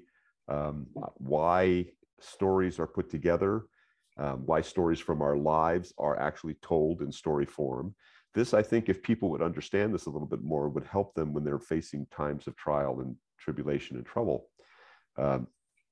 A lot of young people need to understand, I think, teenagers and even younger need to understand that what they're going through right now is just a chapter. It's not the whole book.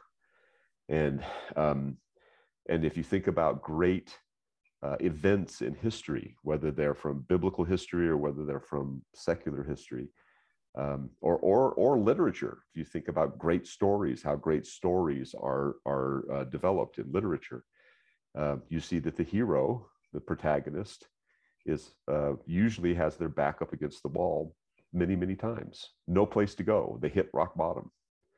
And you would think if you left it there, that would be it. The story's over. We're done. But it's never done, you know. And the ultimate in that kind of story, it's sort of borrowing from C.S. Lewis's ideas, is that the ultimate example is Jesus on the cross. He dies. He's put into a tomb. Yeah. You can't get more rock bottom than that. If the story was going to end, that would be the end of a story. A sad, awful, tragic, depressing ending. Here was this great, great person who did unbelievable things and then dies. Except that's not the end of the story, is it? You know, the best part of the story comes then, 3 days later. Mm-hmm. And so we have to understand that too. We need to understand that's not just, that's the prototype for every story. That's what's so wonderful. That's the prototype for all stories. We're all in that situation. We're all, no matter how bleak and down and terrible and awful things look, how wretched they seem to be, there's always something coming up. What happens next? There's a next part of the story, and death cannot stop it. Death cannot stop it. This is like the Princess Bride. Death cannot stop true love. True love goes on forever. It's the same thing. Death cannot stop story. Story continues on. It keeps going. It keeps going. And so we should, because we are walking, talking stories. We need to understand what stories are and how they work. Mm-hmm. And so that's why I write. One of the reasons why I write, one of the reasons why I teach writing, is because I want people to understand that. I had a great professor in grad school who really understood this more than anybody else. He understood this like nobody else I knew. And when you had a personal problem, you go and talk to him, and he would say, okay, well, where are you? Are you in Act 1? Are you in Act 2? Maybe you're at the beginning of Act 2. It looks like you're about to hit a climax in your life here. He just related it to story, and you went, wow, if I just think about it in that way, it makes things so much better. It does. It really makes your life like, oh, wow, I get it now. I understand that. He not only understood it, he lived it. And I thought, wow, that is something to really aspire to, is to really kind of live that kind of life when you think that your life is just terrible and awful and no good is coming of it. Where are you in the story? Remember where you are in the story. That's a great way of looking at it. Where am I in the story? Oh yeah, you know what? I think I'm just beginning. I just had my peripeteia. I just had my reversal of fortune here. I was going along with my life. It was normal, and suddenly, wham, something happened, and it spun me all around, and I don't know where I'm going. That's the end of Act 1. This is only Act 1 in the story. So now you got to turn around, and now you got more complications and confrontations and all stuff that are going to happen until you reach a climax. And you're going to go into the climax of Act 2, and then you're going to go into Act 3. So it's just a wonderful way, I think, of looking at life in general, if you look at it that way. And then you can see all of these elements everywhere in great stories, all the way. The story of David is just one thing after another that way, ups and downs and character development and big thing, and false victories and false defeats and all of those kinds of wonderful things. And his character develops all the way through it, which is really wonderful. Mm-hmm. So I think that's just a really good way of looking at stuff. J.K. Rowling, when she was writing Harry Potter, she gave a commencement, I think, at Stanford University one year, and she talked about the history of that and how here she was in her life. Everything seemed to be going fairly good. She was married. She had a small child. Her husband supposedly in a loving marriage and the whole bit. And then her husband leaves her. Mm-hmm. And her world falls apart. She has a peripeteia. She has a reversal of situation. And things kept going from bad to worse and bad to worse and bad to worse. And pretty soon she's on the dole. She's taken, welfare and charity. And she said, the only things I had left in the world were my child, my son, my infant son, and this story about a boy magician. That's the only things I had left in the world. I didn't even know where I was staying. So I would go to coffee shops and I would sit and order a cup of coffee, the cheapest thing I could find. And then I would sit and write all day. She said, I was at rock bottom. And she said, you know what I found out? I found out that rock bottom is a pretty good foundation to build on. Yeah. You start building off of the solid rock of the rock bottom.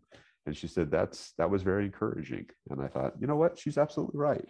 That's a really good thing to notice about life. It's those kinds of things that writing provides you also. You get this clarity of thought very much when you're writing, because you're trying to convey it to other people. And if you can't understand it, how can you really convey it to others? So what has writing taught you? Virtually everything. Writing has taught me, virtually everything. It's taught me how to use words properly. It's taught me the importance of language. It's taught me how precious and delicate and powerful language is. Mm-hmm. The gift of God that it is. I mean, being blessed with the divine property of speech is unbelievably important. Yeah. And how easily it can be misconstrued. Mm-hmm. The power of words. Interestingly enough, I mean, we could talk like this live, and if somebody were to transcribe what we're talking about and put it on paper without all of the inflections and all the laughter and all the stuff that we're doing and the joking back and forth, mm-hmm. it would seem like a completely different conversation. It would have a completely different tone. So you really have to understand the power of words. For some reason, when something is written out on a piece of paper or on a screen, it mm-hmm. carries more weight, far more weight and seriousness than it does if we're talking like this. And I just had to learn that lesson the hard way over and over again. But writing has taught me how to create worlds and why that's important. That's also really, really important. And it's taught me how to interpret worlds that other people have created, mm-hmm. which is even maybe even more important, whether those worlds are fictional or not. So it's taught me, for instance, biblical interpretation. I know what I mean when I'm writing. Can I convey that to others? Well, the people who wrote scripture were divinely inspired, but they were also human. Mm-hmm. And so something was going on that they were compelled supernaturally to write out and explain, because they had to explain it to the group of believers who were following through thousands of years. Mm-hmm. Are we getting what they meant at all? Yeah. Are we getting what they meant at all? Well, if you start writing and you start doing it on your end, trying to do that with other people, even on the short term, 5 years or 2 years or 3 years or 6 months, are you going to understand what I meant?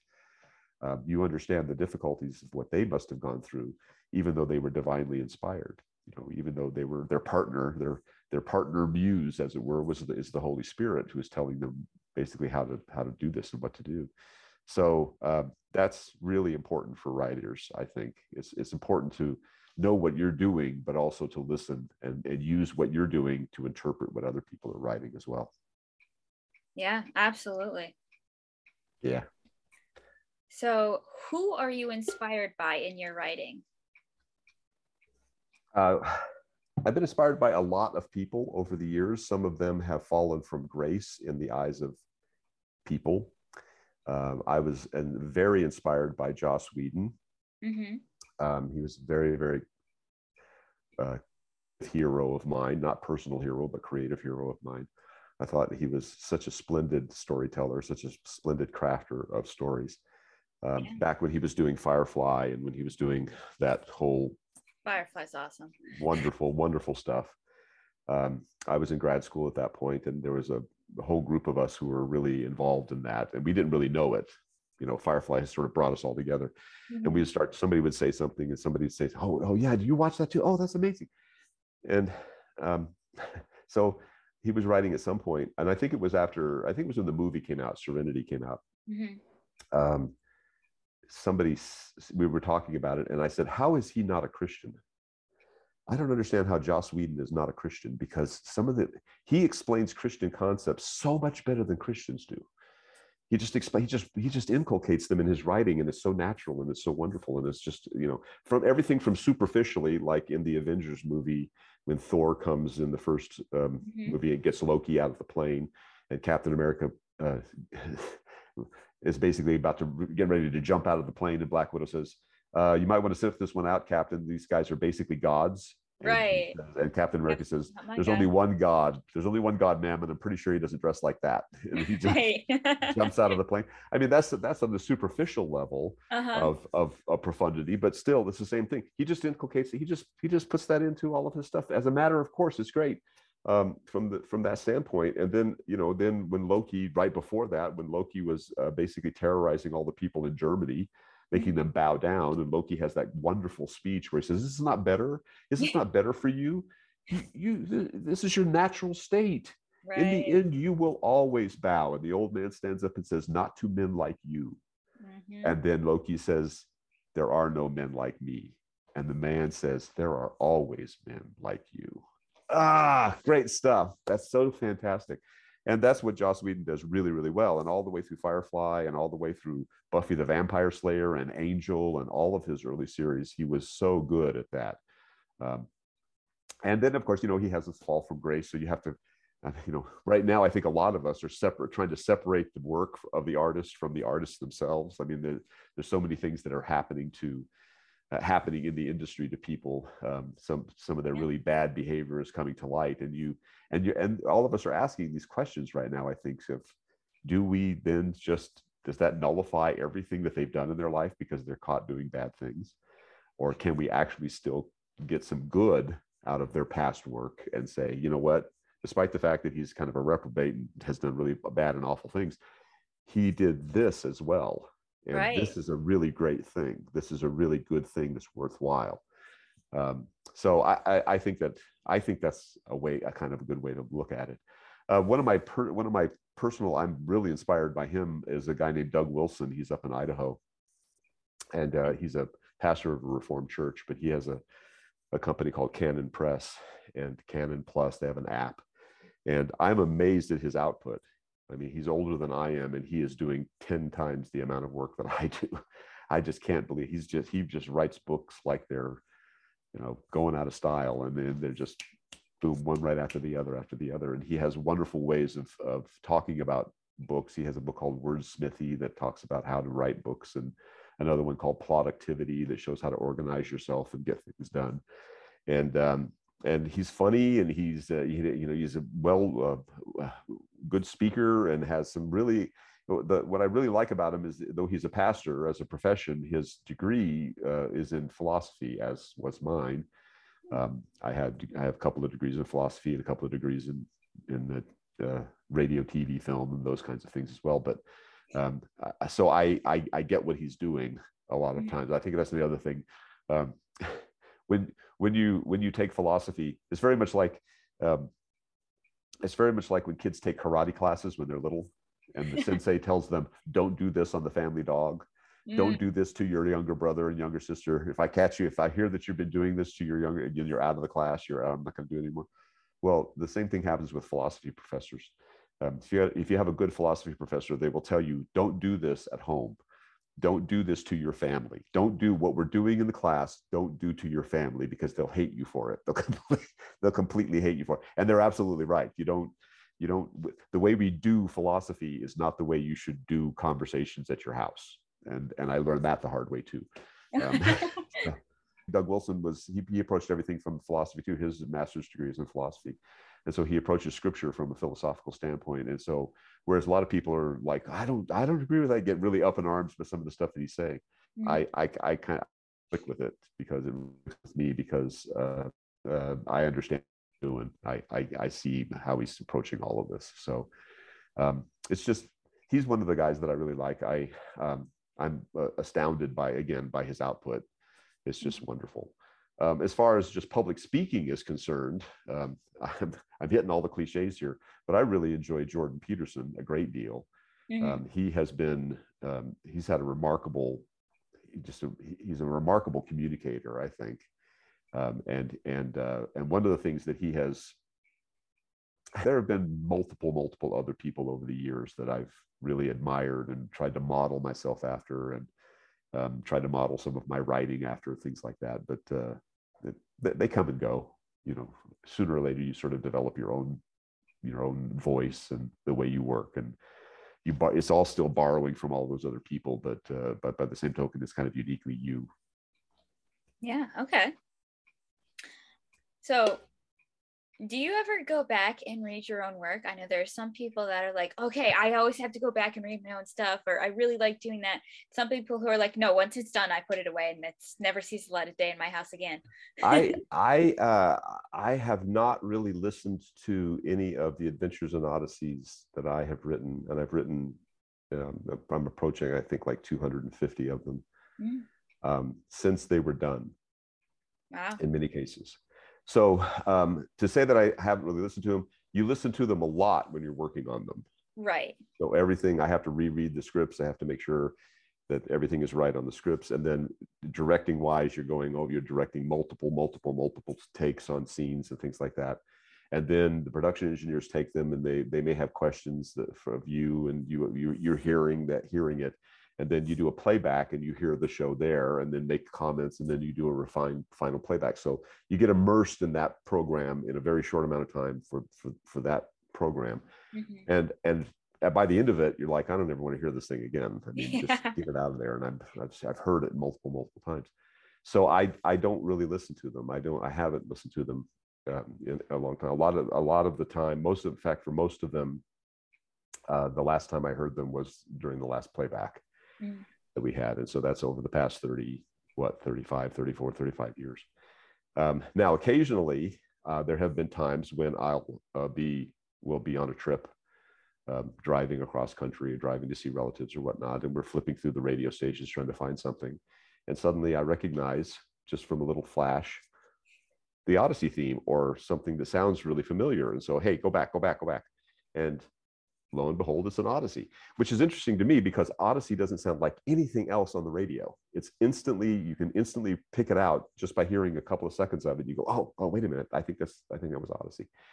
And so I'll go back and then be pleasantly surprised, because the memory was that episode didn't work at all. It didn't work at all.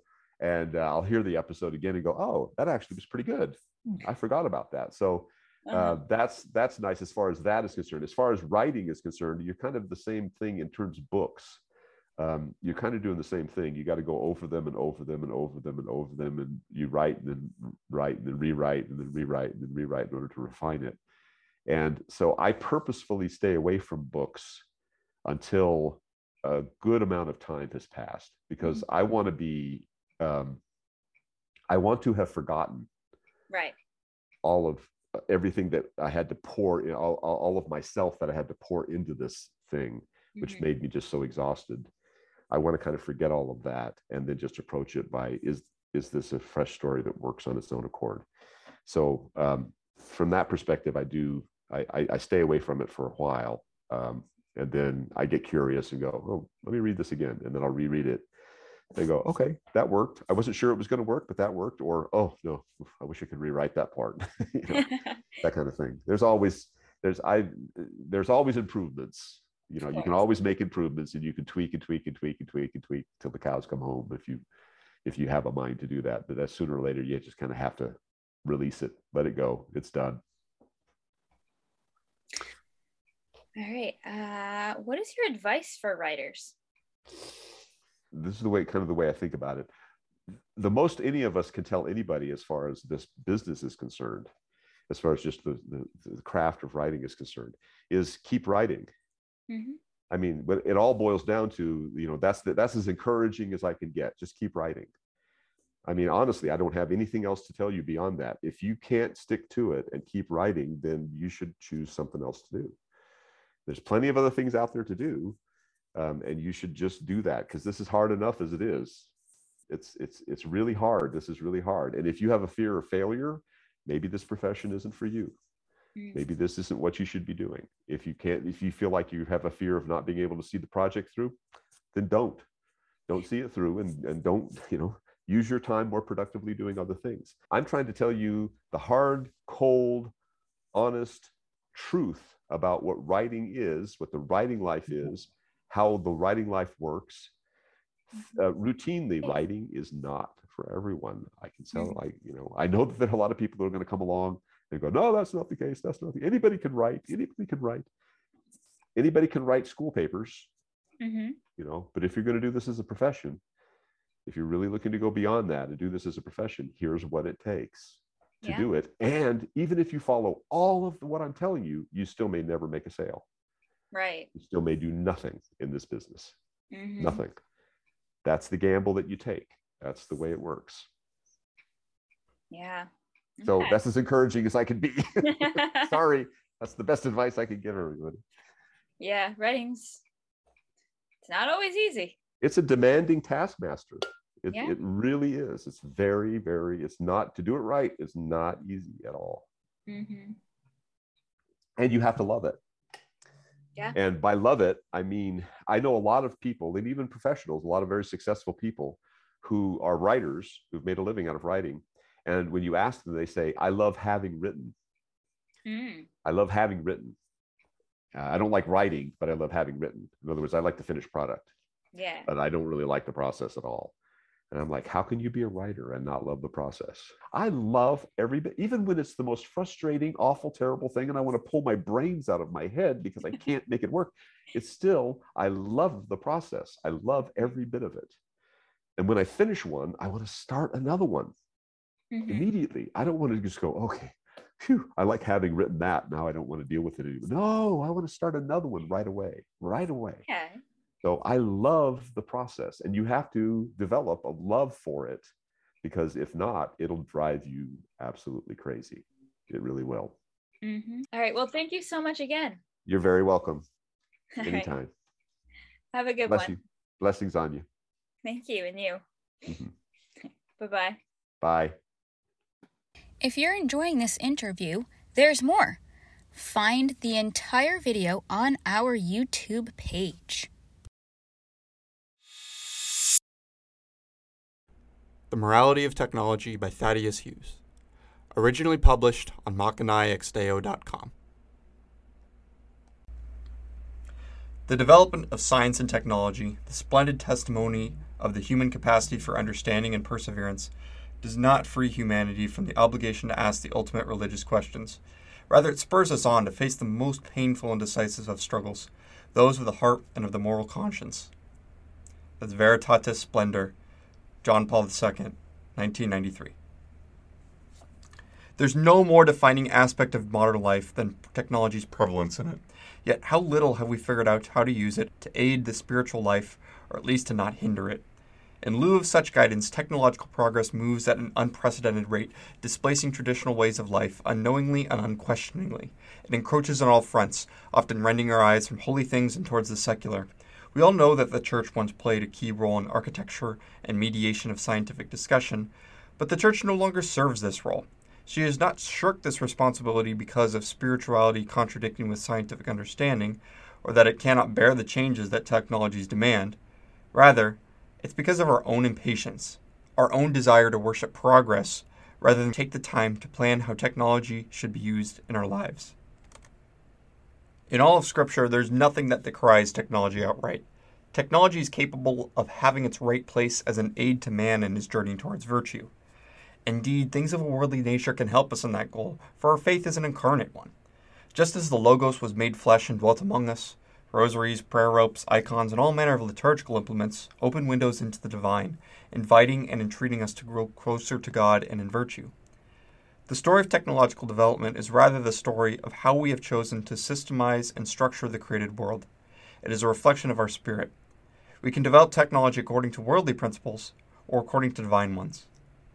We can build the machines of man, or the Machina ex Deo, the machines of God. But just as you can only lead a horse to water, technology cannot supplant the effort required of man to become virtuous. We do not place our hope for salvation in material goods, but in our own spirits. And with our renewed spirits, the works we perform are changed and given new life. Yet many people consider technology to be amoral. Clearly, how we utilize it is laden with a moral responsibility, but what is developed is also morally charged. All tools have a telos, a unique purpose or end they are created for. A hammer is good for hitting, a spoon for stirring, a saw for cutting. Within these, there are many varieties of each tool, different sized wrenches, wood saws versus metal saws, rigging axes and ball-peen hammers, teaspoons versus tablespoons, and so forth. And so thusly, the furnisher of a workshop dictates what a workshop can do. Those who create and furnish tools not only open possibilities for what can be made next, they invite them in and should be careful. They also usher old forms out, as there is only so much room in the world for them to be stored, or at least to be used. And if the lives and work of craftsmen is shaped by the tool makers that came before them, how much more are the lives of those who receive from these later craftsmen? C.S. Lewis came to the conclusion much more elegantly and generally. Quote, "What we call man's power over nature turns out to be a power exercised by some men over other men with nature as its instrument." End quote. Every time we choose to develop one tool rather than another, we alter the lives of those who come after us. Every technology we build nudges the world towards virtue or towards sin.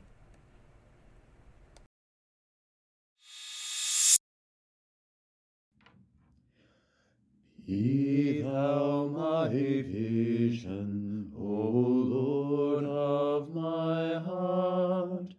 Not be all else to me save that thou art. Thou my best thought, by day or by night, waking or sleeping, thy presence my light. Be thou my wisdom, and thou my true word. I ever with thee, and thou with me, Lord.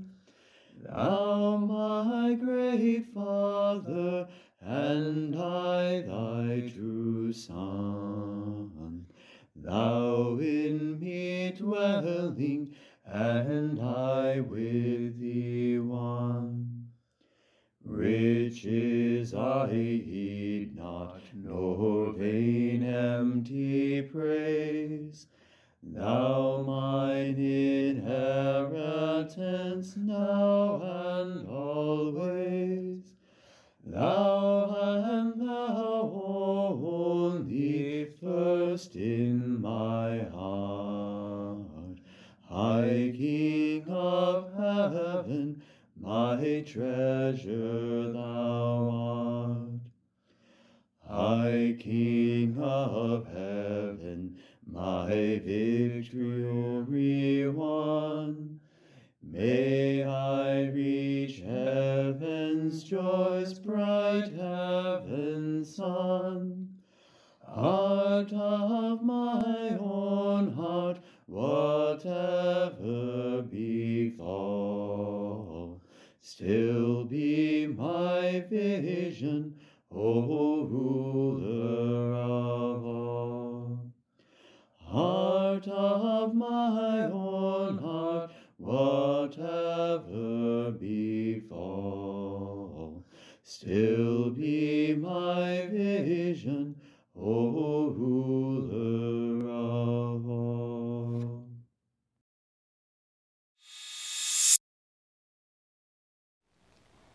Musical Musings, Be Thou My Vision, by Cordelia Fitzgerald. Read by Amanda Pizzolato. Be thou my vision. Meditating on this opening line, I am torn between two interpretations of the phrase, each based on a different definition of vision. This term is usually taken to mean a picture of something that is or could be present, In this way, we could be asking God to fill our whole sight, that we would desire Him instead of money, power, fame, anything that is not God and would fill our life's vision. This thought is affirmed by the third verse of this hymn. Riches I heed not, nor vain, empty praise, Thou mine inheritance now and always. Thou and Thou only, first in my heart. High King of heaven, my treasure Thou art.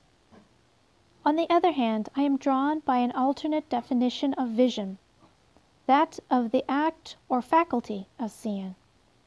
When I hear this hymn, I think of the daily offering that I should pray much more often than I usually do, completely surrendering to Christ and asking Him to accept me as a working member of His body. Lord Jesus, I give You my hands to do Your work. I give You my feet to go Your way. I give You eyes that I may see as You do. I give You my tongue to speak Your words. I give You my mind that You may think in me. I give You my spirit that You may pray in me. Above all, I give You my heart that You may love in me Your Father and all mankind. I give You my whole self that You may grow in me, so that it is You, Lord Jesus, who lives, works, and prays in me.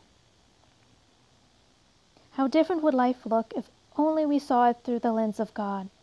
What if God was my vision? What if I could only see the drug addict as a beloved brother? What if I could only see the loss of a loved one as their glorious entrance into heaven? What if I could only see the rainbow as God's promise to never destroy the world again, as millions of tiny miracles of chemistry refracting sunlight, as a sign of nourishing rain having come to replenish the earth?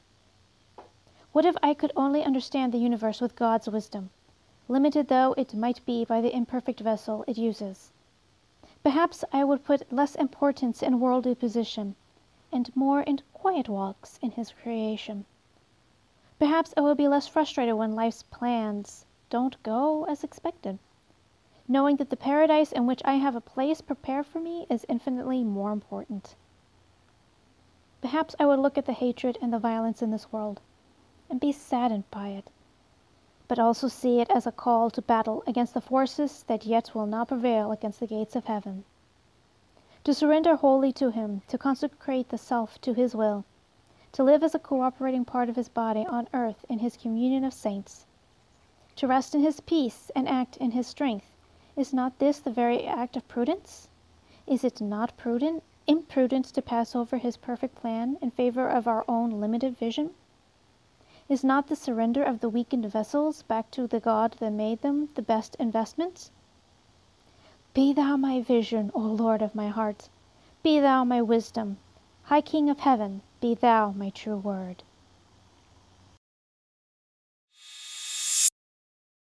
Sins of Midas by Ryan Willett. Read by Joshua David Ling.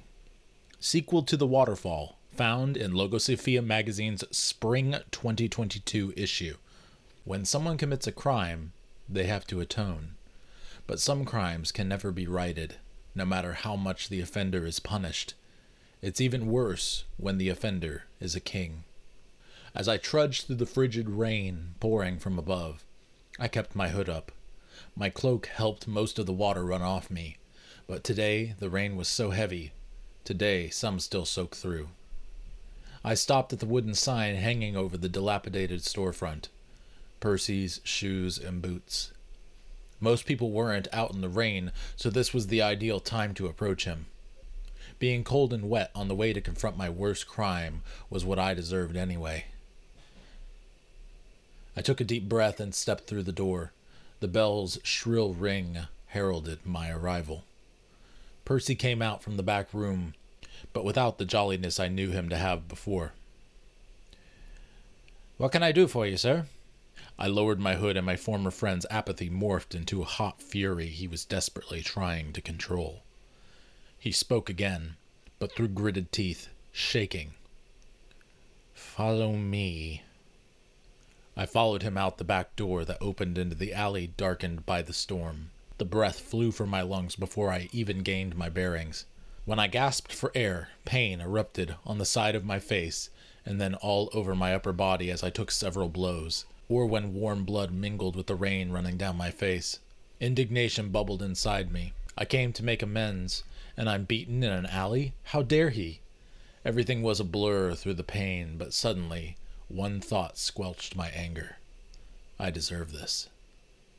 Through the haze I half noticed hands gripping me by my tunic and lifting me to my feet. Give me one reason not to beat you to death, Midas. For what you did to Lydia. Just one. He paused a moment, breathing heavily. But I'm really hoping you don't. I just wish I could turn you to gold, see how you like it. Trying to form words through all the pain was the easy part. I don't have a reason. You could kill me right here, and you'd have every right to do so. The citizens of this kingdom wouldn't bat an eye. Some would applaud you even. But what if you let me live? You don't deserve it. I don't. I've ruined lives, and took the life of your Lydia and so many others. I wish I could reverse all of it. I deserve the worst punishment imaginable, but that punishment isn't death. It's allowing me to be haunted every day by my actions. In the process, I promise you what I promised myself. I will make whatever reparations possible, and not rest until I'm done. All I need is a second chance. I looked Percy in the eyes, and watched his mind work. After several moments, he lowered his fist and exhaled. I'll probably regret this, but if you ever come down here again, you're dead on sight. Percy, you still have your livelihood. As much as you hate me, don't throw that away over my life. Prison is no place for someone like you. Also, I untied a pouch from my waist and tossed it at him. That should be more than enough to make repairs around your shop. Make sure you still have all your supplies maintained and then some. I don't want your money. It's not a gift. Consider it penance. With that statement I left. I said everything I needed to, and at the same time I also gave an old friend closure. Just one of a few good deeds since all my crimes. Maybe one day they could be outweighed, but even so, I had a feeling the guilt would torment me to my grave.